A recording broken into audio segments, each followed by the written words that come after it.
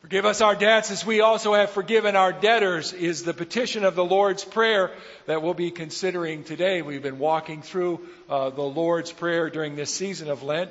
And our scripture is Psalm 103. Psalm 103. It's found on page 939. Psalm 103, found on page 939. Let's pray together as we attend to God's Word. Lord God, fashion us by your Word. Fashion us to be the living trees that produce fruit for your benefit and for the good of this world.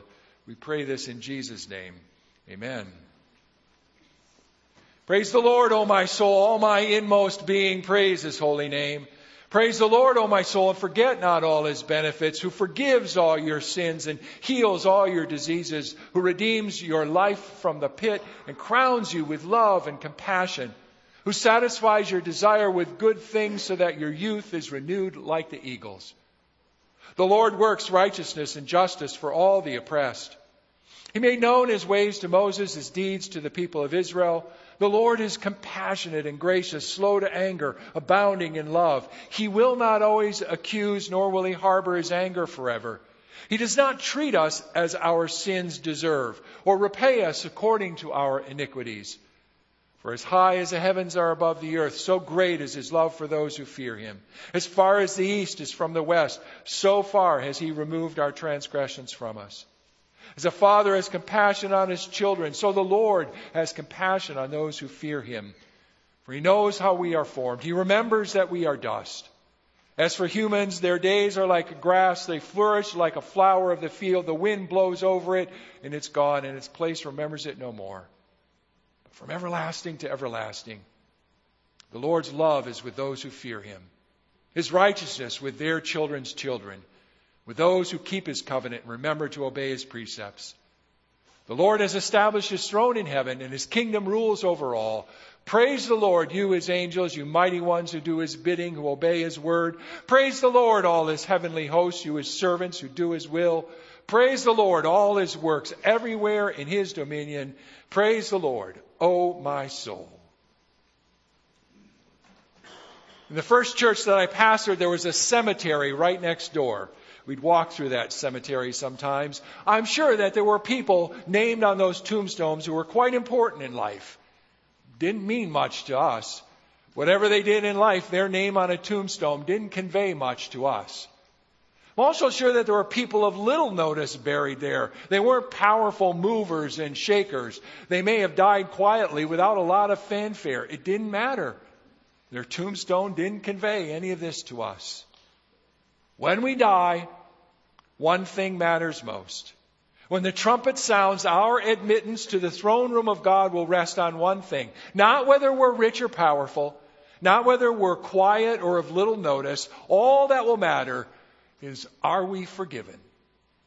What matters most, like the students who made their profession of faith here this morning showed us, is whether we confess our sin and our need for God's forgiveness. Jesus taught his disciples to pray, "Forgive us our debts as we also have forgiven our debtors."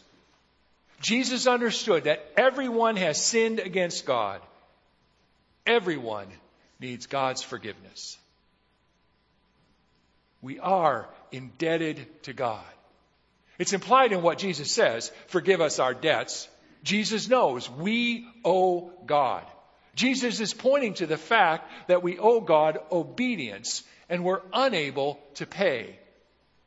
The word debt is taken from the world of commerce. Debt is something owed. It's like your monthly credit card statement. There's a balance you're obligated to pay. Forgive us our debts. Various versions of the Lord's Prayer use different words: debt, trespass, sins. It doesn't matter what word we use. The idea is the same. We have an outstanding balance on our account with God. We owe God. We owe God everything. Every part of our lives is obligated toward God.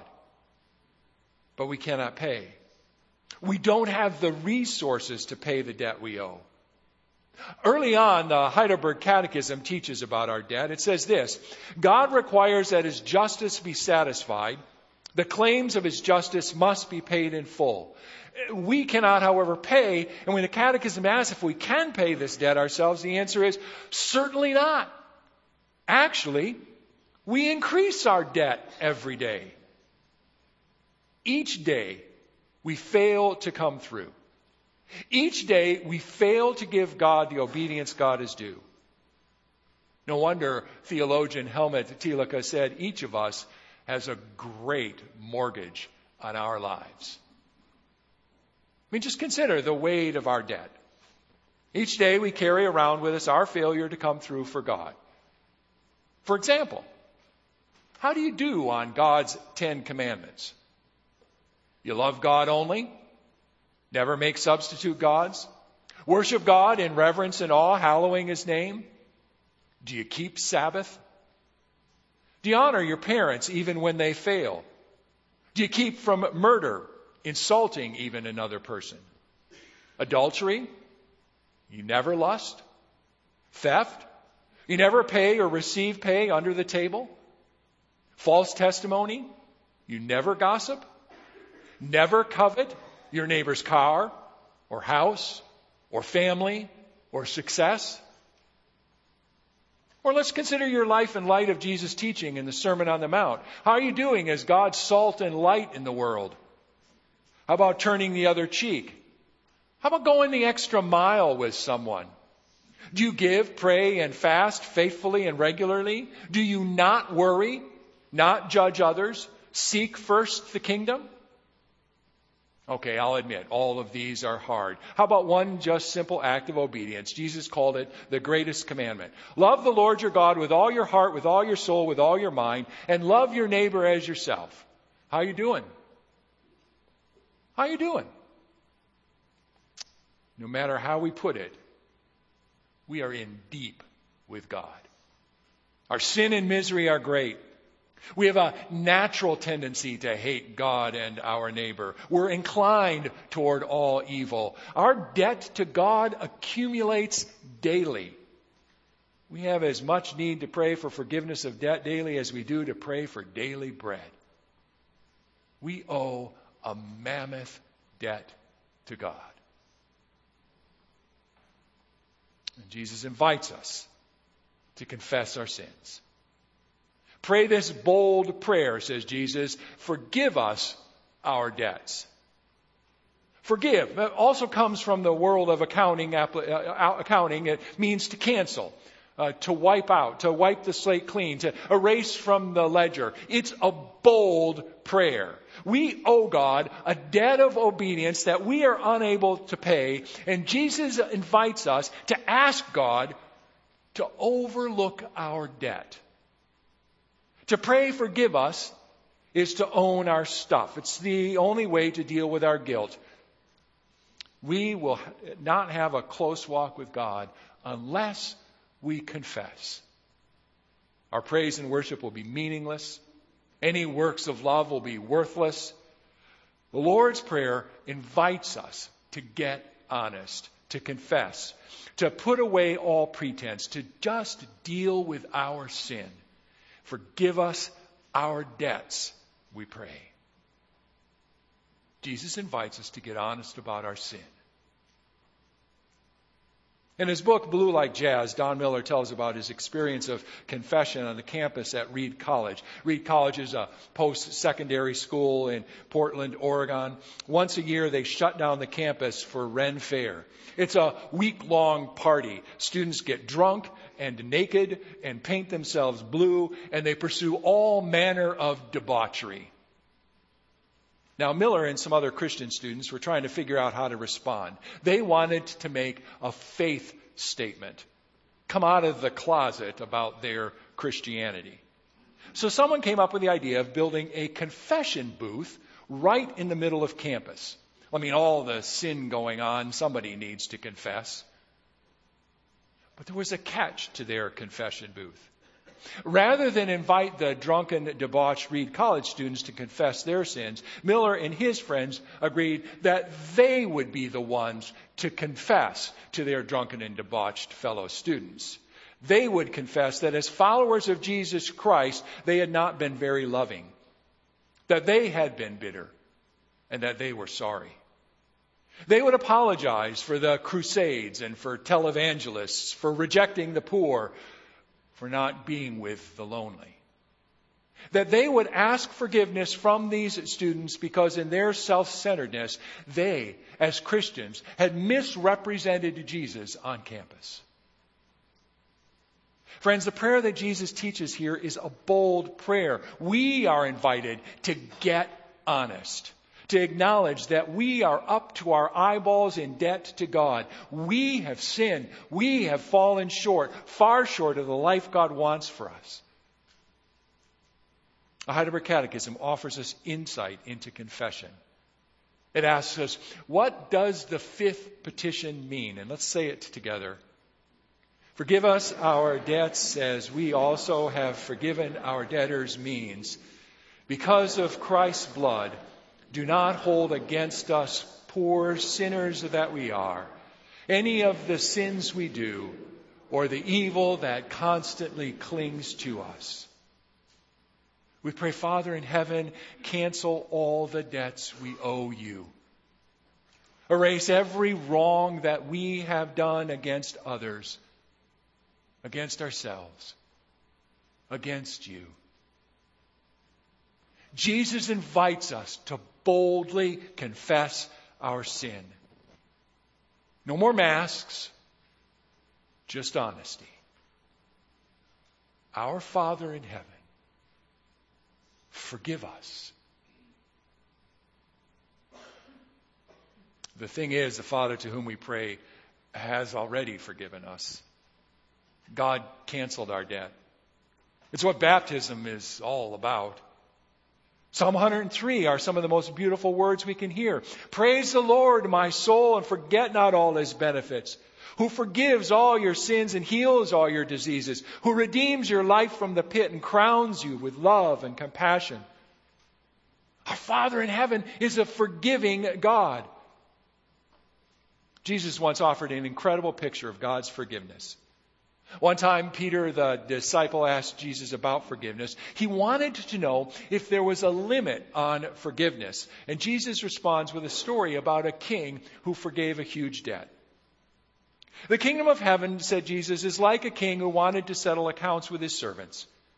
As he began the settlement, a man who owed him 10,000 bags of gold, think somewhere in the area of $10 million, was brought to him. Since he was not able to pay, the master ordered that he and his wife and his children, all that he had been sold, to repay the debt. The servant fell on his knees before him. Be patient with me, he begged, and I will pay back everything. The servant's master took pity on him, canceled the debt, and let him go. It's a joke, right? $10 million? Be patient with me. I'll pay back every penny. Right. He owed this king a debt he could never repay. But the king took pity on the servant and forgave him his debt. The king wiped his slate clean. He declared the servant's outstanding account paid in full. That's the kind of forgiveness that God offers us. God removes the burden of our debt before we're even aware of it. Psalm 103 gives us this picture of God. The Lord is compassionate and gracious, slow to anger, abounding in love.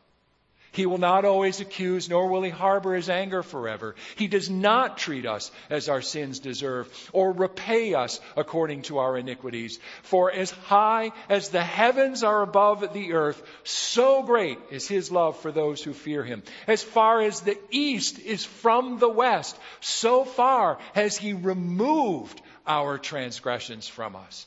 God's forgiveness becomes ours in Jesus. Jesus took our debt upon himself. Someone put it like this: Jesus came to pay a debt he did not owe because we owed a debt we could not pay.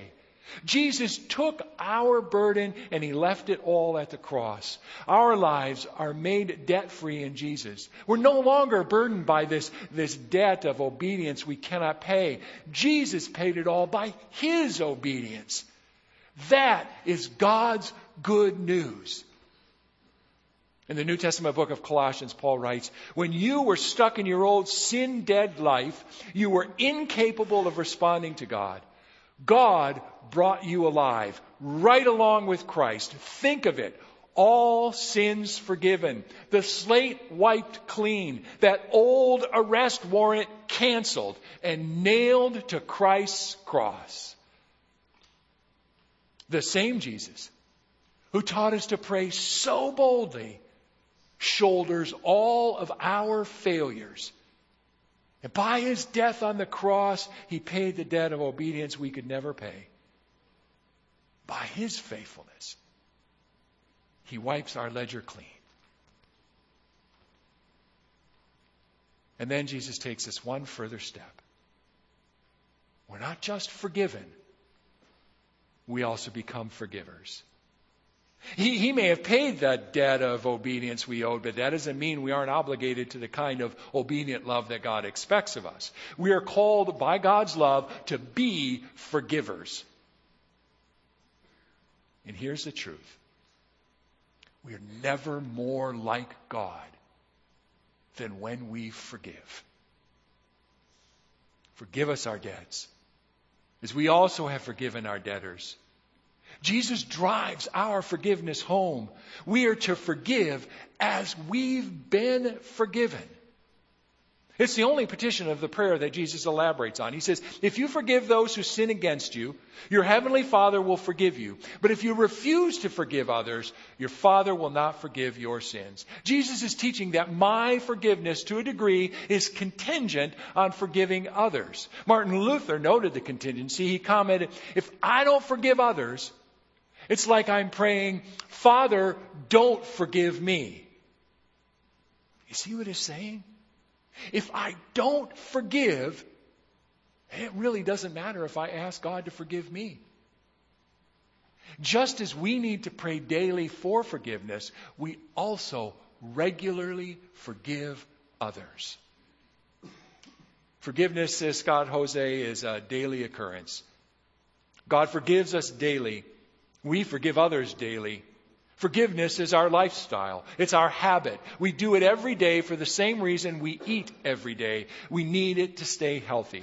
And by doing it every day, we stay spiritually limber too. Spiritually healthy people realize each day the incredible gift of God's forgiveness. And each day we see again what a load of debt God has removed from us. But spiritually healthy people also extend forgiveness on a daily basis. We lubricate our relationships with forgiveness. If we don't offer forgiveness, we will choke on all of the junk of our hurt and anger. As we acknowledge God's acceptance of our inadequacies, our brokenness, we will be better able to be in a position to accept those who hurt us. We're never more like God than when we forgive. The Heidelberg Catechism points us in this direction. In the second part of its answer, what does the fifth petition mean? Let's say it together. Forgive us our debts as we also have forgiven our debtors means forgive us just as we are fully determined as evidence of your grace in us to forgive our neighbors. Of course, such forgiveness is difficult. It means we're called to overlook the debts others owe us. We can't cash in on their offenses toward us by expecting from them something that we are unable to give God ourselves. Jesus continues with the parable that shows God's way of forgiveness. The man that was forgiven the $10 million debt goes out and finds a servant who owes him a few dollars. And that servant who owed a few dollars begged for patience, but the forgiven man refused. He threw that servant into prison until he could pay. Then the master called that forgiven servant in, and he says, "You wicked servant, I canceled all that debt of yours because you begged me to. Shouldn't you have had mercy on your fellow servant just as I had on you?" We forgive because we've been forgiven. We forgive others as evidence that God's forgiveness has set us free to love as God loved us. When we forgive, we bring God's kingdom on earth as it is in heaven. We pray, "Forgive us our debts." And God does. God has wiped away our sin long before we pray that prayer. And then we pray, as we also have forgiven our debtors, because we realize that God's grace touches all lives. And if I don't forgive others, then I'm denying that the kingdom has come. I can't stand before God by the grace of Jesus' cross and not offer the same grace to others. We are never more like God. We're never more like God than when we forgive. So as we close, let me lead you in a debt cancellation exercise. Darrell Johnson suggests this as a way for us to understand the power of this petition. So let me lead you in discovering a way to pray, "Forgive us as we've been forgiven." What I'd like you to do, first of all, is just, you may want to close your eyes in this if you'd like. Bring to mind a person you're having a hard time forgiving. So tell the Father this person's name and tell them exactly what they've done to you. I want you to be as specific as you can be. So I'll give you a few moments just to do that.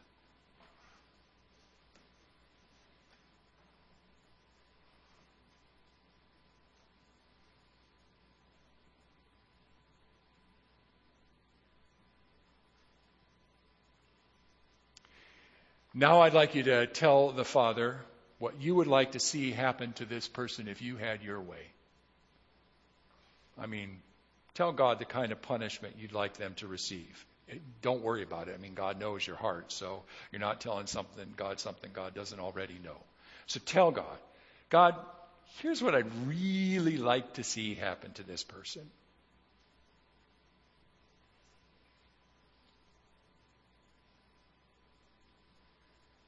Now imagine that you're standing at the bottom of a hill.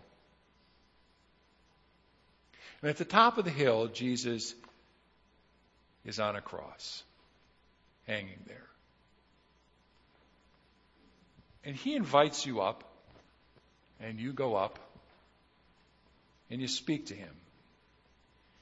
And Jesus tells you how hard it is, and he knows how hard it is for you to forgive this person.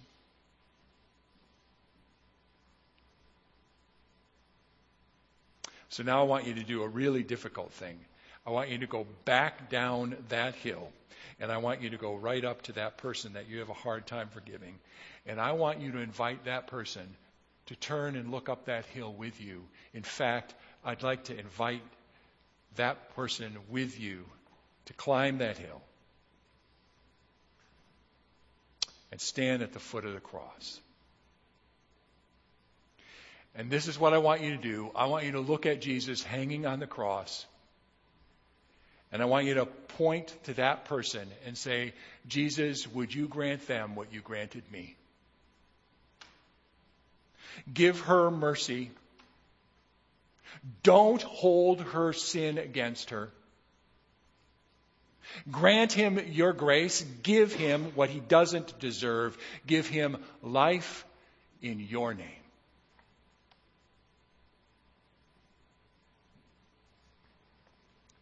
And now I want you to hear from Jesus these words.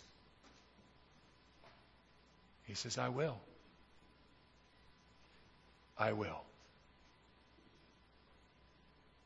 Blessed are you, says Jesus,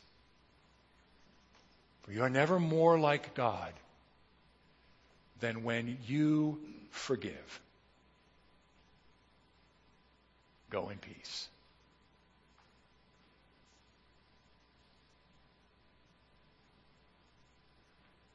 Our Father in heaven, we will never be able to forgive until we first believe we're forgiven. Break through our locked defenses, free us of the load of guilt and shame. As we approach this, your table, show us again your body and blood given for the complete forgiveness of all of our sins. Free us from our burden of debt owed to you. Free us so we can serve you as your grateful servants, pronouncing forgiveness to all those who have offended us. Those who, like us, bear a load of guilt and shame. Free us to be like you, Father. Amen.